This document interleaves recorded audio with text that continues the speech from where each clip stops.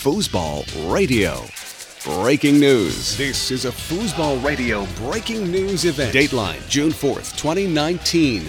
Location, backstage at the Scandinavia House, New York City, during the opening night of the 11th annual Kicking and Screening Soccer Film Festival. Hey, I'm Tom Robinson, and with several hundred other attendees, I've just viewed the brand new documentary film, Foosballers. Without a doubt, the crowd loved this Joe Hestlinga film. Following the showing, I chatted with several key figures, including the director, writer himself, Joe Hestlinga. You've been in how many premieres now? We've done 4. 4? Yeah. No kidding. Yeah. So all across the country, you've been on the road? We started in Florida, then we went to Florida, Calgary, Indianapolis, New York. Joe, first of all, I just want to thank you for doing man. the movie. I've been a foosball fanatic since the 70s. Yeah. And I've never seen it portrayed quite this way. Oh, cool. Well, it was, really fun to make. It's hard not to enjoy hanging out with all these guys. Oh, yeah. Yeah, it's an incredible community. And it's long past due to get this kind of exposure. So first of all, quick question for you: what did you not expect? What did I not expect making the movie? Right. Everything was a surprise. Everything from I didn't know Terry Rue was a backup dancer for Marky Mark. Right. There was a lot of stuff we discovered along the way. Sullivan Rue, we knew she was a player, but we didn't know how in depth she was, and exactly. Every step of the way we had the headlines, so everything you see in the movie was everything below the headlines. So we didn't know any of that stuff below. It was literally just an experiment of asking questions and finding answers, and then we realized this is not just a really cool story, this is an amazing story. How many stories like this have you told? I mean, since the first time This is the first movie I've made. First film. Yeah. That's so impressive. It really is outstanding when it comes to just the editing, and of course the storytelling is wonderful. Now, you're originally a writer? Yeah, I'm a writer and a producer. I work on Netflix, F is for Family, and I produced a long-form interview sports show called Undeniable with Joe Buck. Gotcha. Where he would do basically a 3-hour interview with these really prolific, legendary athletes, and we would cut it down to an hour, kind of telling their story, the highs and the lows, from how they started as, children and their upbringing, to what is driving them professionally, whether it's a world championship or a Super Bowl, or what is that next hurdle. So that was what shaped a lot of the storytelling for this. So clearly a sports fan. Yeah. Sports. No question. So have you ever played foosball? Yeah, I suck. These guys are, if you look at a sliding scale, I'm in the bottom 1% and they're in the top 1%. Right. It's still fun. Me and my father-in-law play all the time, and me and my friends play, not in tournaments or anything, but just for fun. And you can. That's what's great about foosball is a guy like me can go and play and have fun, and I don't have to be a world champion to have fun. I can have fun with my friends and go to a bar and play. So what's the scene like in California? It's funny. I spend most of my time editing this movie. So the scene in California is great. I haven't had a chance really to play. They have the LA Foos Club, which a bunch of guys go and play.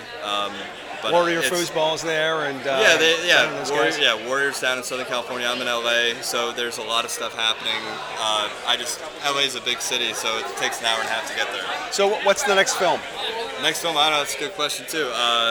I'm taking a little time off in between this one and the next project, just kind of letting the next idea happen organically.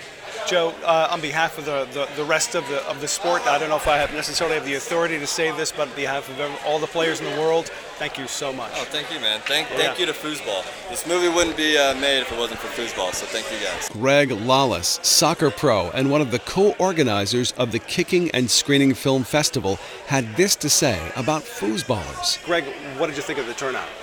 Oh, the turnout was amazing. This is we've been doing this for 11 years, or this is our 11th year, and this is one of the best crowds we've had. Not in terms of size necessarily, because we've sold out before, but sold out crowd. But they were just so into it. Yes. And there seemed to be this communal joy to be able to see the sport they love up on the big screen. So. Did you get emotional during the movie? I got emotional at the one point when Bauer starts to cry at the end about his father. Right. I'm a relatively new father myself, so that idea of like father-son, and then everything that happens between Tony and Bud and all that kind of stuff. And there's this under theme, if you will, about fatherhood and fathers and sons and Yes. fathers and daughters. Of course, we also see the other player with his daughter winning the whole thing and all Yeah. that. So it's like there's another theme in there that made for emotional for me at least. I think anybody who's not even a foosball player necessarily would dig the story. Totally, yeah. Look, this is a story about passion. It's a story about a community. It's a story about perfection.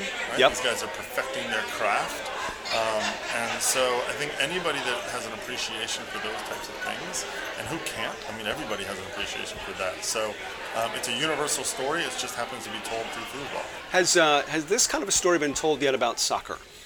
Yeah, I mean, I think a lot of the stories that we tell at the film festival relate to these similar themes around community and passion and a willingness to sort of put yourself out there Yes. For something that you love.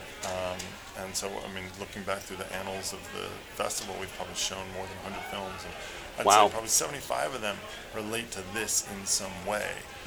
So, yeah, it's very familiar for someone who's done a lot around soccer. So would you consider having another foosball-based movie at your festival? If someone's going to make one, we'll take a look at it. I guess It's we gotta better be get good. busy. I mean, the key is this, get busy, but also the key is that it's got to be good. Joe Heslinger, the director of Foosballer, has made a really good film. Yes, he did. So one of the things we pride ourselves on is the quality of the films that we show. There are certain films that come out about soccer or about anything related to soccer that are sort of bigger films that people are talking about a little bit, but Right. we don't think they're very good and we won't show them.